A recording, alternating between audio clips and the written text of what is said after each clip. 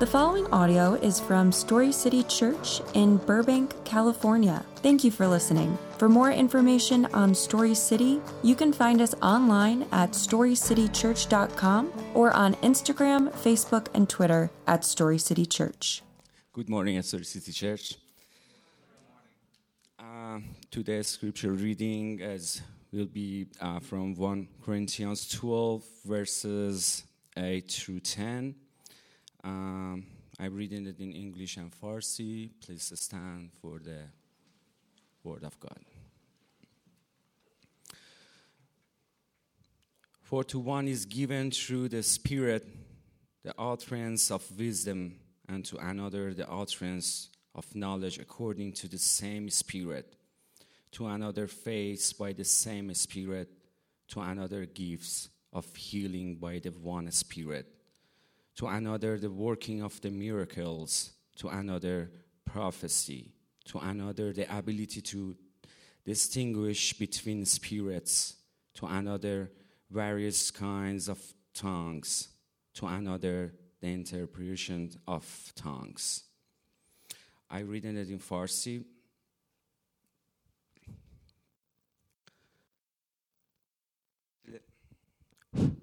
Sorry. به یکی به وسیله روح کلام حکمت داده می شود، به دیگری به واسطه همان روح کلام معرفت، و به شخصی دیگری به وسیله همان روح ایمان، و به دیگری باز توسط همان روح عطایای شفا دادن. به شخص دیگر قدرت انجام معجزات داده می شود، به دیگری نبوت، و به دیگری تشخیص ارواح، و باز به شخص دیگر سخن گفتن به عنوان زبانهای دیگر بخشیده می شود، و به دیگری ترجمه زبانهای غیره. Raha, you are amazing, man. You're incredible. Thank you. Not only are you such a faithful servant, man, you always come in with such just a gracious and joyful heart. And if you have not met him, you absolutely need to. He exudes joy, humility, service. He is a man who shows what it looks like to model Jesus. So if you don't know Raha, you should. My name is Jared. I have the privilege of being one of your pastors here. Good morning. You guys doing okay this morning? All right. We are excited that you are here. We'd like to welcome you to the family. As a little bit of a background, we have been learning together how God the Father, God the Son, God the Holy Spirit has been working with, speaking to, interacting with, and empowering humanity to carry out his mission since the beginning of time. The Bible says that Jesus did the work he did through the empowerment of the Holy Spirit. And when Jesus returned to heaven, he said that he is leaving the Spirit here with us to empower us to do the same things that he did, that our job is to model Jesus, to show how he loves, how he leads, how he cares for. Our job is to bring glory to the Father just like he did. And so we are here to do that and to help each other and the world around us do that as well. And so we're excited about that. We're going to continue to talk about that. But speaking of reflecting who God is, as we enter Black History Month, I think it's important for you guys to know our commitment here at Story City Church is not just to be diverse, but to be multicultural. Do you know the difference? There is a difference. Here's the difference. Diversity says there's a lot of different people sitting in the audience. Multicultural says that throughout our organization, that at the highest levels, we have people of diversity, people of color that aren't just there as tokens, but people who are speaking into every part of who we are and what we do. And we have done that. We have people at every level of our organization that are of different ethnicities. I think that's awesome, but we also need to continue to do that in the way that the music that we play before and after service, the way that we talk and think. Why? Because it's a gospel issue. Revelation says every tongue, tribe, and nation will be there, glorifying God in their languages and their tongues. And so we will also look like the kingdom of heaven by the way that we look in this church. Amen? Good. That is a good thing. So I'm excited about that. We're going to continue to make that commitment to you. So you know, some of the greatest thinkers in the church history have been African Americans. Did you know that St. Augustine was black? Some of you did not know that. He is, or he was. I guess he still is. He's with Jesus. So. Still there. Nothing has changed, Jared. It's all good. Hey, I usually start the sermons with a time of pastoral prayer, and we're going to do something a little bit different today. I am really excited to announce, as Samir just spilled the beans a little bit, but he was unanimously approved as the next pastor of Granada Hills. Yeah.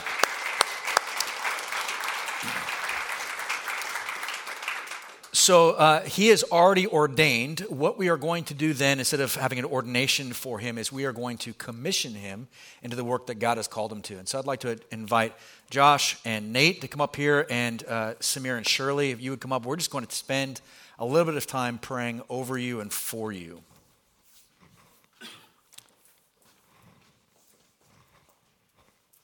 You want to preach it? Go for it. It's all there. Front and center, fun. All right. That's my arm, Nate.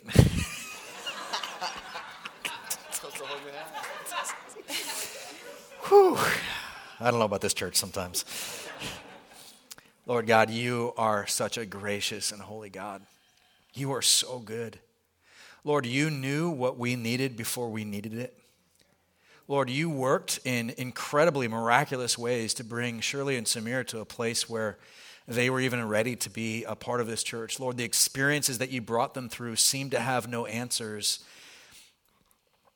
until you revealed your perfect, good, and right timing for them. And Lord, it's easy to look back now and see that the things that you brought them through were preparation for the calling that you've placed in their life. It's easy to see now the things that they suffered through, Lord, the pain that they went through, Lord, just the trying times they endured, the times they cried out to you and said, God, what is this for? That you have begun to answer it as you have revealed this timing of the calling to this place and this ministry to them. Lord, thank you that you always have a better plan and a better way than what we can see or understand.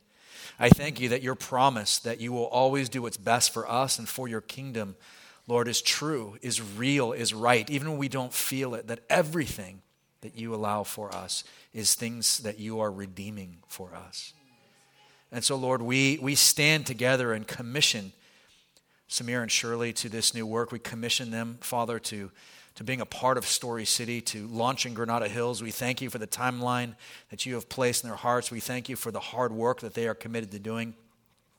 But more importantly, we thank you that all of the things that you are going to do in them, Lord, is even greater than what you're going to do through them.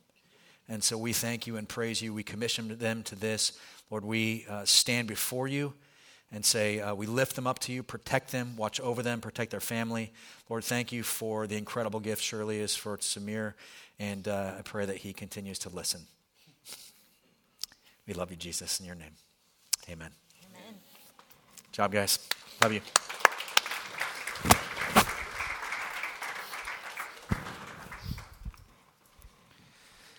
All right, good days for us. We have been promising you, those of you from Granada Hills who are watching online right now, we have promised you that we have not forgotten about you. We have promised that we are working hard to get you going again. I know that it has been a long time coming and you've been waiting faithfully. I promise you, we're doing everything in our power to do this right. You can only launch once, or in our case, twice.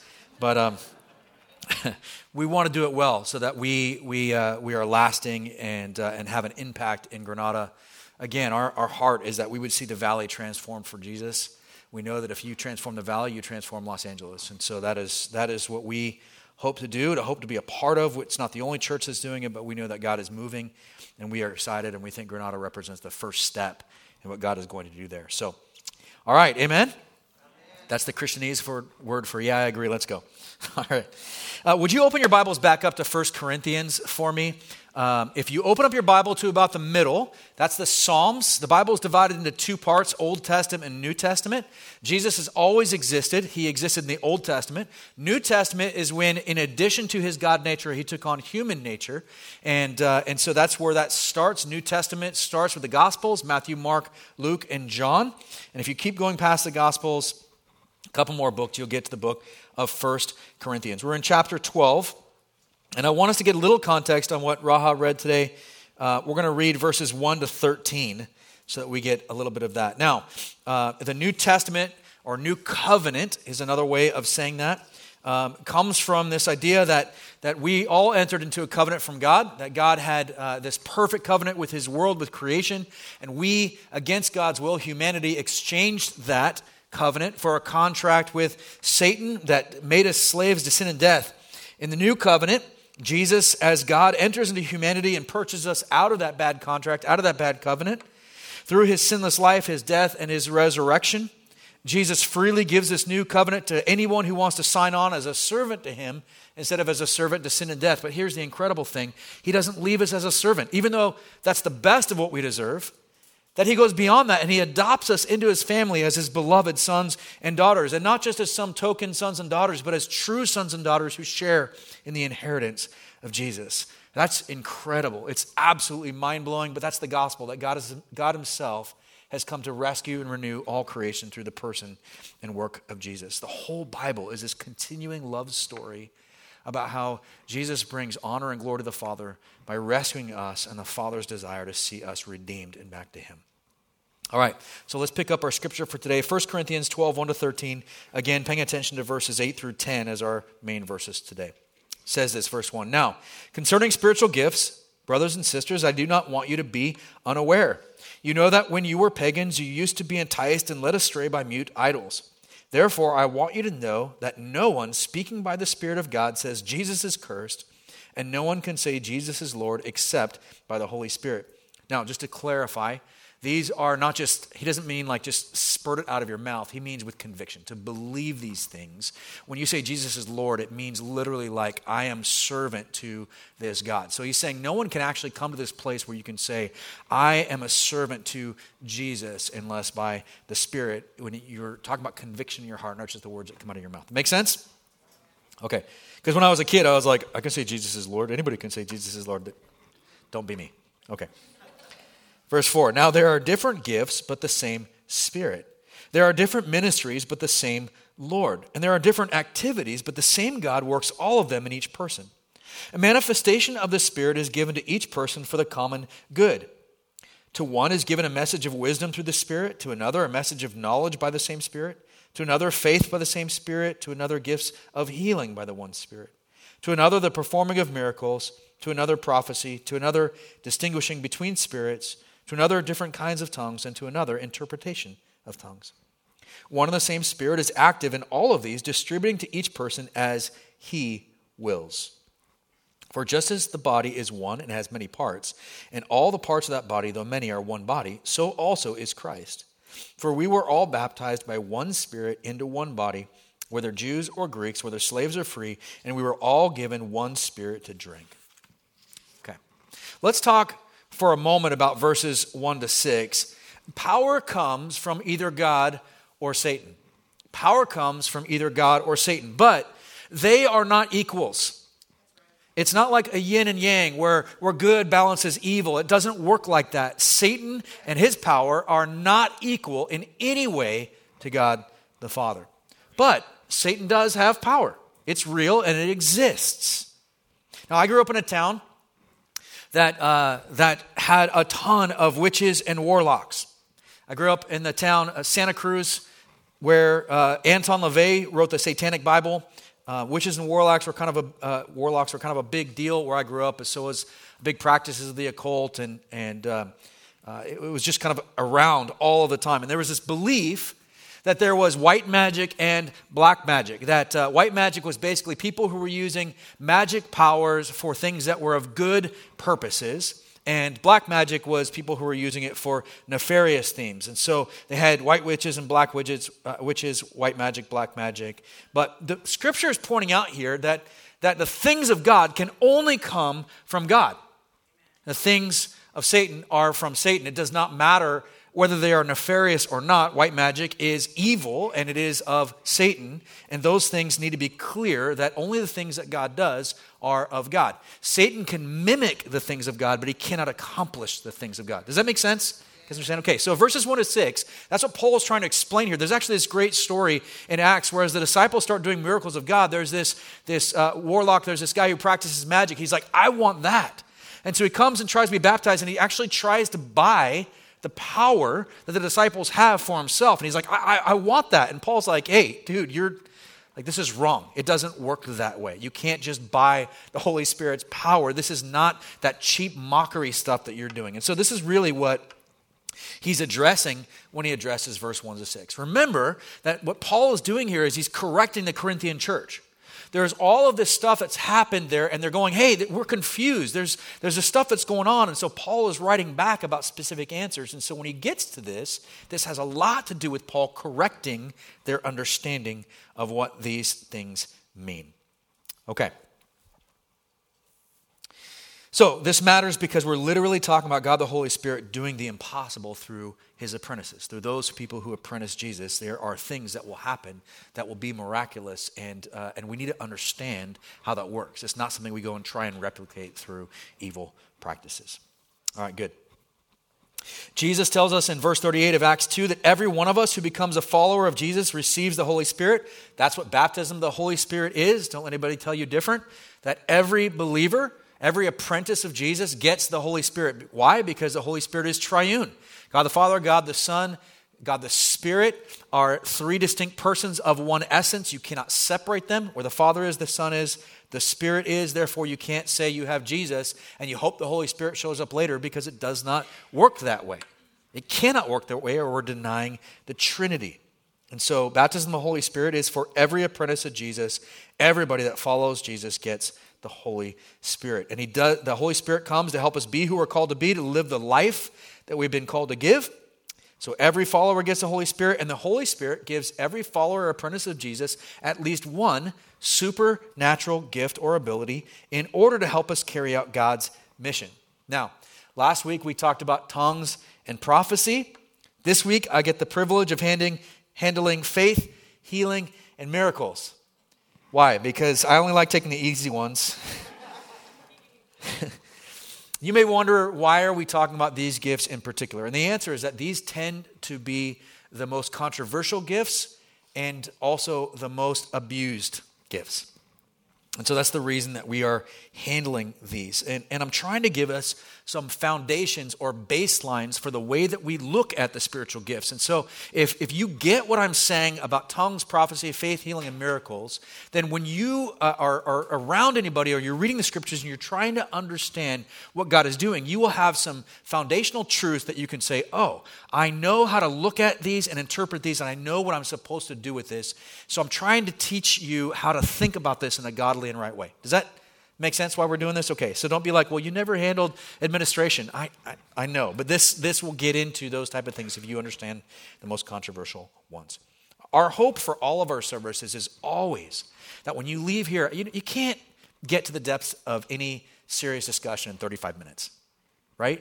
You can't. And so the idea is that what we would do is explain things in a way that makes it approachable for you, that you'd begin to understand the gospel, you begin to understand how it applies in ways that you can take that back and go, I want to know more. And you learn more through your conversations in your missional community groups. You learn more through digging deeper into the Bible in your DNA groups. You learn more by hanging out with other people and going, what does this mean? By the more that you read and spend time with Jesus. And so hopefully these services push you into a deeper relationship in all of those ways.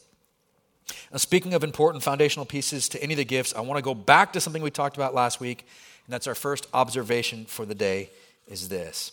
It's important to remember that we don't own our spiritual gifts. We are gifted to bring fame to God and to help his people accomplish his mission.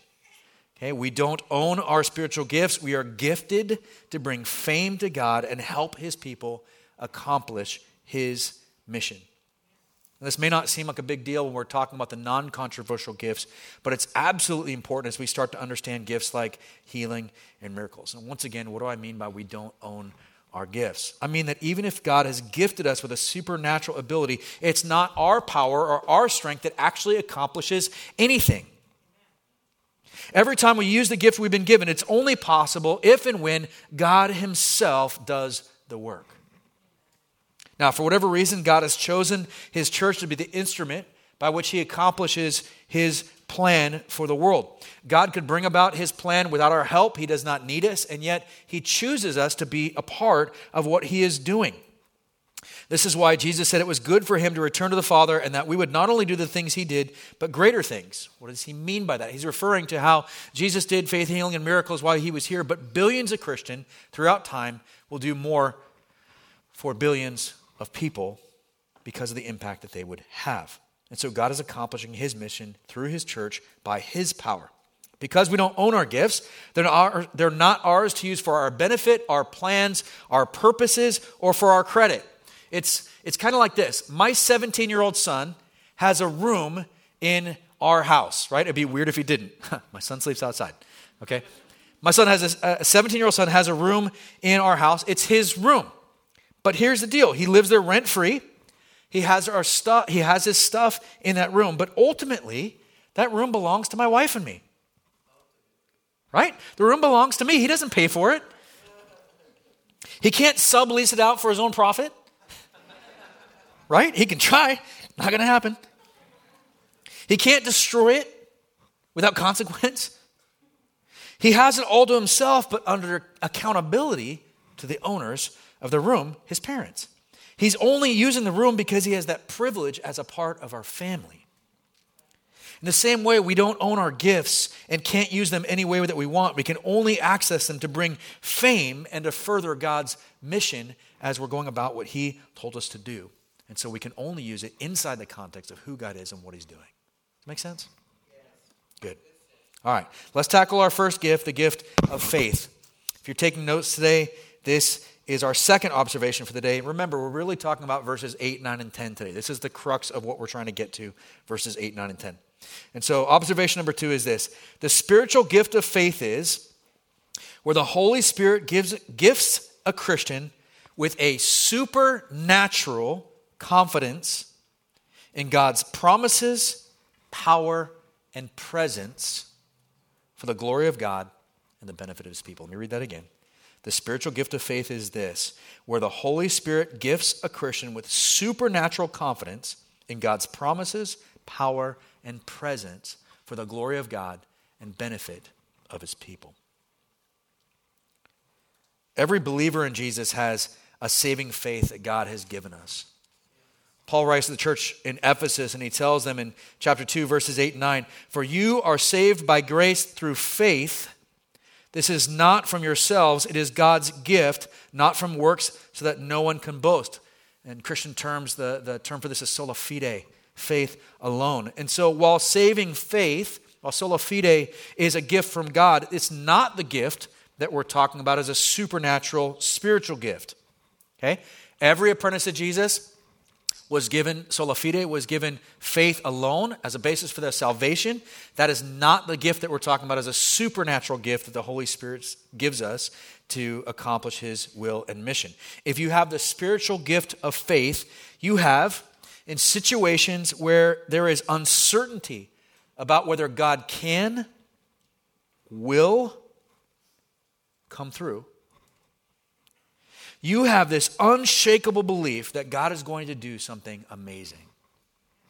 In a situation where there's uncertainty about whether God can or will come through, you have, if you have this gift, an unshakable belief that God is going to do something amazing. It goes down to the core of who you are. You just know it. You know it beyond knowing. You just know God is going to come through. It's unshakable. God's got this. It's not a blind, uneducated, naive optimism, but rather a gift that allows you to remember the promises, power, and presence of God when other people cannot see it.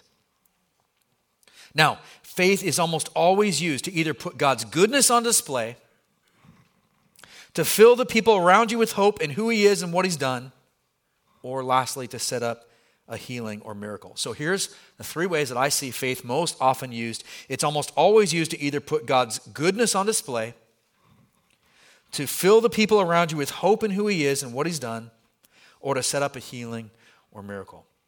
My wife has this gift of faith. And I'd like to share a time where God did something miraculous in our lives, and I believe it was set up by my wife's gift of faith. When I was in the military, I was stationed at Camp Pendleton. I was Navy, I was with the Marine Corps, and I got picked up for an officer program. And so they called and said, "Hey, why aren't you here?" I was like, "I don't know, what do you mean? I'm sitting where I'm supposed to be, and they said, you're supposed to be in Rhode Island. You're supposed to be here 3 weeks ago. And I was like, well, I'm obviously not. They said, yeah, that's what we're calling. Are you coming or not? And I was like, what do you mean? They're like, you're going to be here for a year. You show up or not. Like, okay, how much time do I decide? They said, an hour. And call my wife, hey, I know we just got married 6 months ago. Would you like to leave all your family and friends and everybody behind and go move to Rhode Island for at least a year? And she was like, cool, all right, let's go. It's like, I knew I married you for a reason. So we pack up and we drive across. Now, here's the thing. We had just gotten married. Our pay had just changed for getting married, and we had moved off base into housing. And so, there's all this kind of cool stuff with our pay. We get to Rhode Island. We move into base housing, and I found out that my pay for being married, now, mind you, at the time I was making like $800 a month. Okay, a month. It's like acting. All right. Some of you resemble that. All right. I'll repent later. It's okay. And my pay went up by like, I don't know, $1,000-something a month. And I thought that was for being married. It turns out, no, it was for the rent. And so as soon as I moved to base housing, all of my money went away. And no one told us. And we were like, what? We had no idea. And so we end up in this place where it's like, I don't know, 5 or 6 days before payday. So back in the day, they had these things called checks. They used to take forever to clear. So you could write them like 3 days ahead. At least you could get, some food or something. We got to the place where we had a gallon of water in the refrigerator, a half a thing of peanut butter, a half a thing of jelly, no bread, and a can of green beans. That was everything in our house. In fact, the first 30 days, we didn't even have furniture because there wasn't even loaner stuff. Our stuff was still out, and there was nothing to give us. And so we're sitting there, and we're like, what are we going to do? Now, my wife, if you have not met her, my wife is a planner. My wife makes lists about making lists. It's no joke. I've seen her do it. It's really incredible. Not knowing where our food and money is going to come from are hugely unsettling things for a planner. But at that moment, God used her gift of faith in a powerful way. She had this incredible calm as she reminded me that God knew our situation and was absolutely certain that he would provide. She knew it beyond knowing. She knew. And I remember her saying, hey, you know what? We have a full tank of gas. We have no money. We have no food. But you know what? Let's just go and enjoy God, and he's going to come through. Let's just see what happens. And so we had the best day, like driving around and window shopping and just hanging out with each other, thinking of all the things we would eat if we could afford to eat,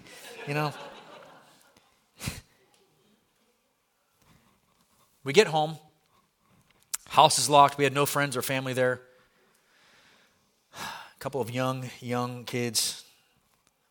And I don't know why, but I went to the refrigerator. I opened the refrigerator, and there was a brand new fresh loaf of bread.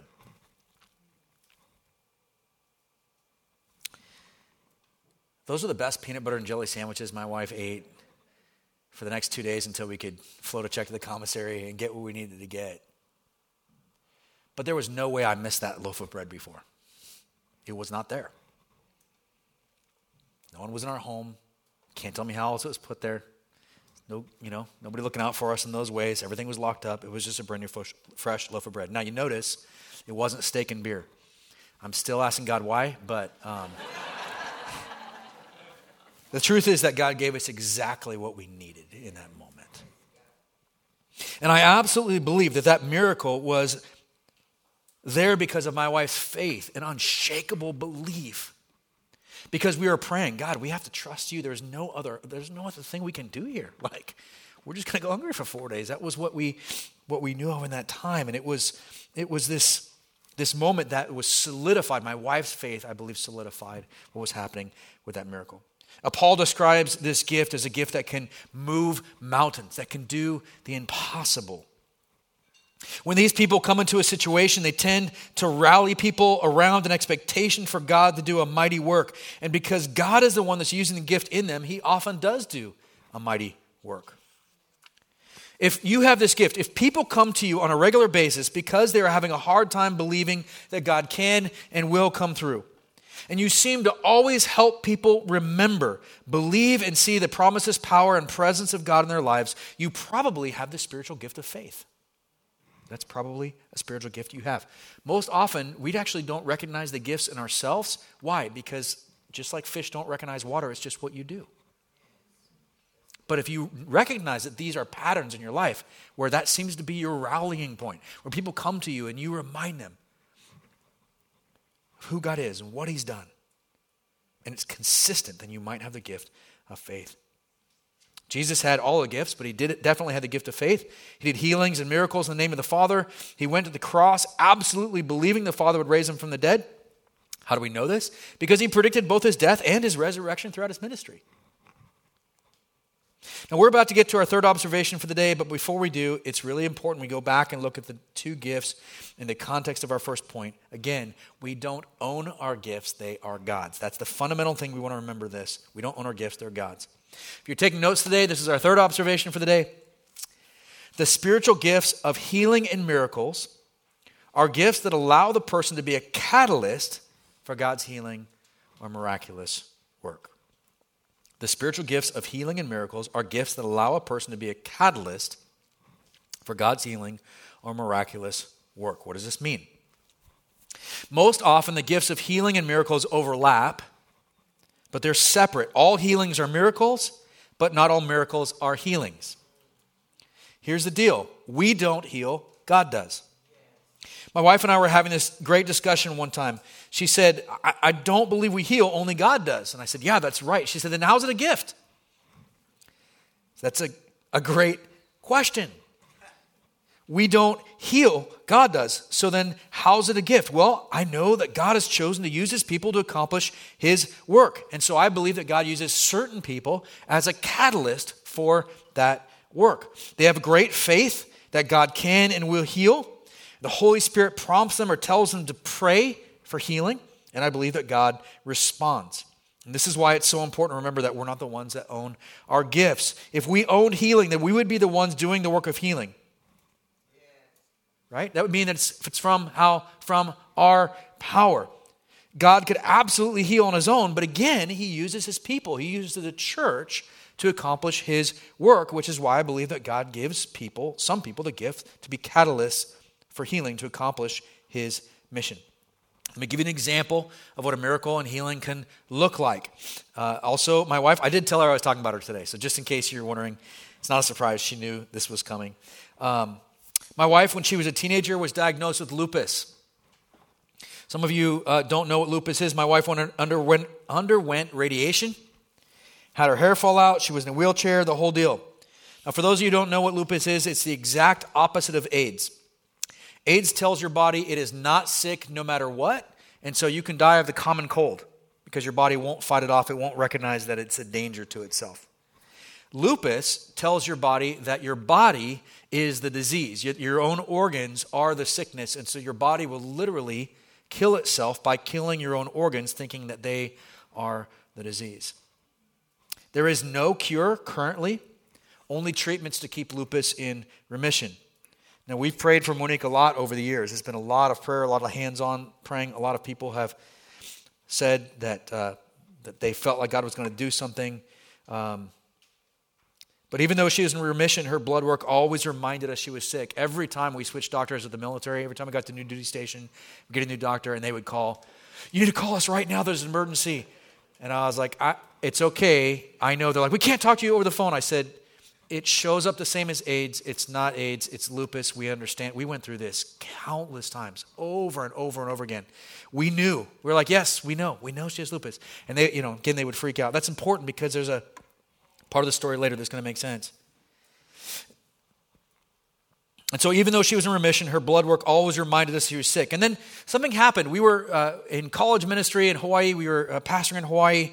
And we had this group that would get together to pray. And one night we were praying for each other for healing. And we had noticed that every time this group prayed for healing, there was healings.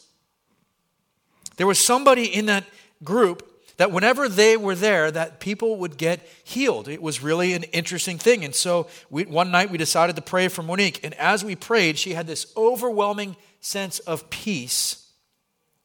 And she said she knew that she had been healed from lupus.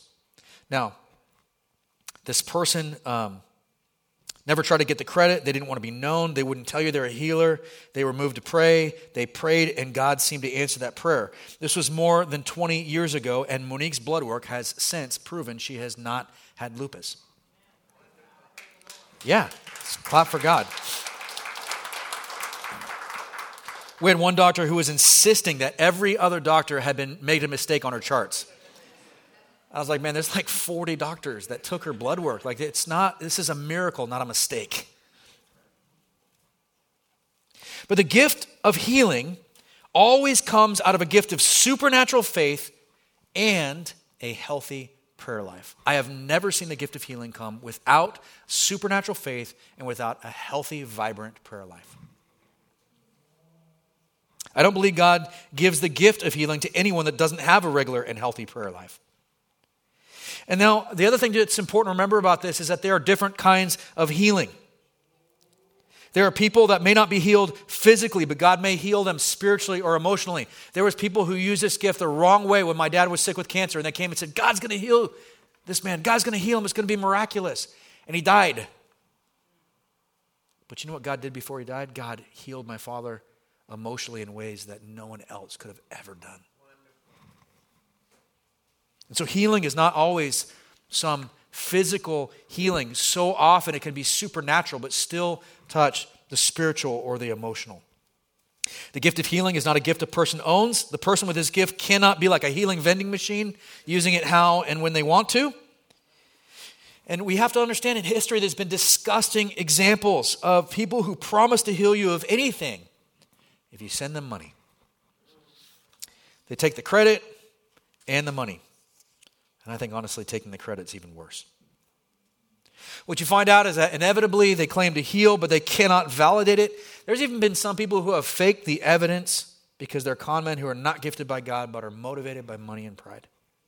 Now, this gift of healing absolutely does exist, as my family has experienced. So how do you know if you have this gift?